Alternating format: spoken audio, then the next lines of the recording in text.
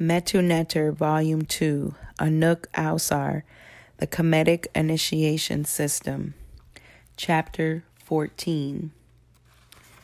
Stage 3 of Initiation, Het Heru, beginning at the top of page 251. Assignment number 2. Number 1, go into trance with the Ung Herring Hekau. 2, once in trance, relive a scenario. 3, and in your imagination, perform the Men-Ab exercise described above. 4, repeat the same for 9 other scenarios. You are to select 10 scenarios to work within 21 consecutive days, beginning at the new moon. The remaining 7 to 10 days are to be spent reviewing the effectiveness of your work and preparing for the next month's work. Repeat the process with another set of 10 scenarios each month until the objective of this initiation stage is reached. The ritual aids for this meditation are the essential oils of oilbanum, frankincense, and red and white clothing. Assignment number 3. An uncompromising effort must be made to apply the Men-Ab technique to the scenarios divided up into a set of 10 per month. The way of life during the Heru stage of initiation. During this stage, we must be in harmony with the energy of the physical counterpart of the Heru faculty, which is classified as a fiery or hot and dry modality of the life force. Along with the Heru Hekau, it gives the individual the courage and strength to stand up to the emotions and traumatic memories and set of beliefs that identify the individual with the personality with which he must break. In situations of conflict, it gives a person a preference for resolving the conflict in a dignified and just manner. There is no need to fear that people will walk over you by acting in this manner. It is important to realize that the powers of the Hekau of Heru will give you success as long as you have awakened it through meditating and living in harmony with its energy. The way of life during the Heru stage of initiation. During this stage, we must be in harmony with the energy of the physical counterpart of the Heru faculty, which is classified as the fiery or hot and dry modality of the life force, along with power, leadership, lofty, proud, and so on. In situations of conflict, the fiery energy, along with Heru, word of power, gives the person the strength to live by principles. There is no need to fear that people will walk over you for not meeting fire with fire. It is important to realize that the powers of the Hekau of Heru will give you success as long as you have awakened it through meditating and living in harmony with its energy. It is of utmost importance to observe the principles of health introduced in Chapter 10. The objectives of this stage cannot be met without physical vitality. Aerobic conditioning is mandatory for this stage of initiation. Objective of the Heru stage of initiation. Heru, the will, is like the commander of an army or a king of a nation.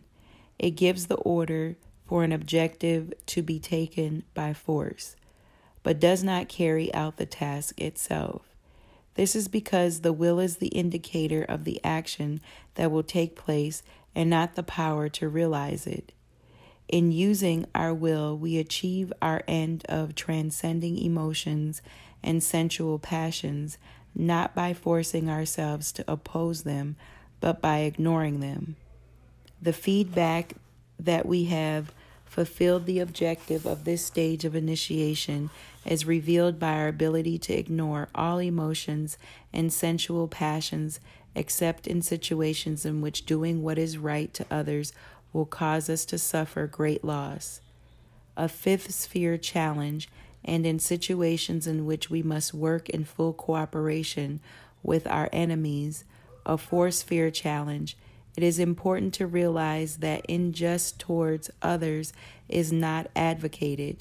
It is a simple recognition of the fact that there are some situations in which the majority of people lack the inner fortitude and mental maturity to withstand the pain that comes from invoking the wrath of justice upon themselves, especially in the world where the executors and upholders of justice are its greatest violators.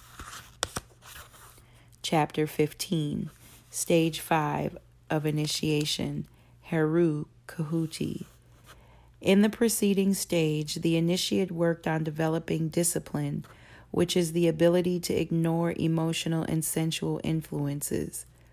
We saw that it is a prerequisite for the manifestation of insight, which expresses itself in a circumspective manner. The same principle applies to the development of the faculty of the fifth sphere, especially regarding its application in our lives. It deals with the self-analysis as a chief prerequisite for understanding and implementing justice in the world. As long as we identify our persons as ourselves, we are incapable of rising above our emotional and sensual conditionings. We would then feel that we are violating our being by acting contrary to our feelings and thus incapable of the objectivity needed for clear and thorough self-analysis. And where there is an incapacity to self-analyze, there will be injustice and hence no peace. This is why Heru Kahuti is the god of war. He comes not to start them, but to end them. The work for this stage involves focusing on those things that enable us to gain or maintain our status at the expense of others. Are you employed in an industry that trades chiefly in poisons, tobacco, alcohol, junk food, etc.? Do you own such a business? Do you lie about other people to save your face, wealth, neck? Do you hurt others actually or potentially by bending or hiding the truth to gain or maintain an advantage or income? If you can recall a situation in which you decided to expose yourself to loss rather than gain at the expense of others, in a situation in which you could have gotten away with the lie, you will recall the great heat felt throughout your body. This is the martial fire of Heru Kahuti. This is your body's automatic response to your summoning of an extreme amount of strength and courage. Besides giving you the courage you need to objectively examine yourself and carry out your revelations, it will provide the analytical faculty with the mode of energy that it needs to function in all other areas of mental pursuits. Assignment number 1. 1. Go into trance with the Hekau Herring Hara. 2. See yourself in a scenario in which your observance of the law of justice might be compromised. 3. Apply the technique of Men Ab taught in the preceding chapter. 4. See yourself doing the right thing. You are to select 10 scenarios to work with for 21 consecutive days, beginning at the new moon. The remaining 7 to 10 days are to be spent reviewing the effectiveness of your work and preparing for the next month's work. Repeat the process with another set of 10 scenarios each month until the objective of this initiation stage is reached. The ritual aids for this meditation are the essential oils of cedarwood, red or red and purple clothing, and red or purple light. Assignment number 2. An uncompromising effort must be made to apply the Men Ab technique to the scenarios when they manifest themselves in our daily lives. Work on a set of 10 per month. Objective of the Heru Kahuti stage of initiation. You will know that you have completed this stage when there is clearly nothing in this world, present or future, that will make you violate the laws of justice. The spiritual power that you will acquire from living this truth and working on the Herukahuti Hikau is God's automatic protection from injustices of others. As you sow, you shall reap, and recognize that the only thing that you are losing is the lower part of your being. In fact, you are gaining as you are now exalting and empowering the upper part of your being. Chapter 16, the sixth stage of initiation, Ma'at. In the preceding stage, the initiate achieved the detachment from her person. Consciousness is now firmly lodged in the upper half of being. It is now time to begin living as God.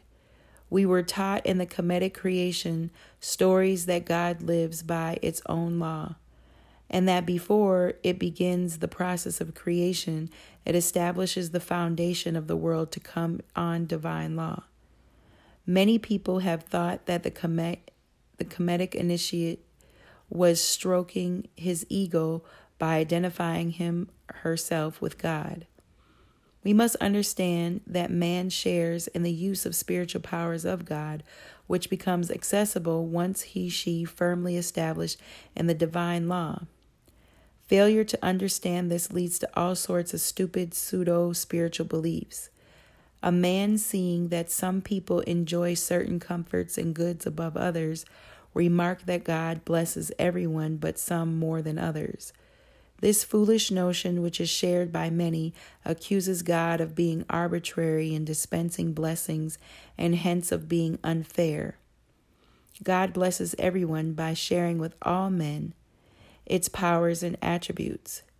It is the fault of men if they deny their divinity and equate themselves with apes and other animals, if they fail to build their social order around the divine nature of man, and so on.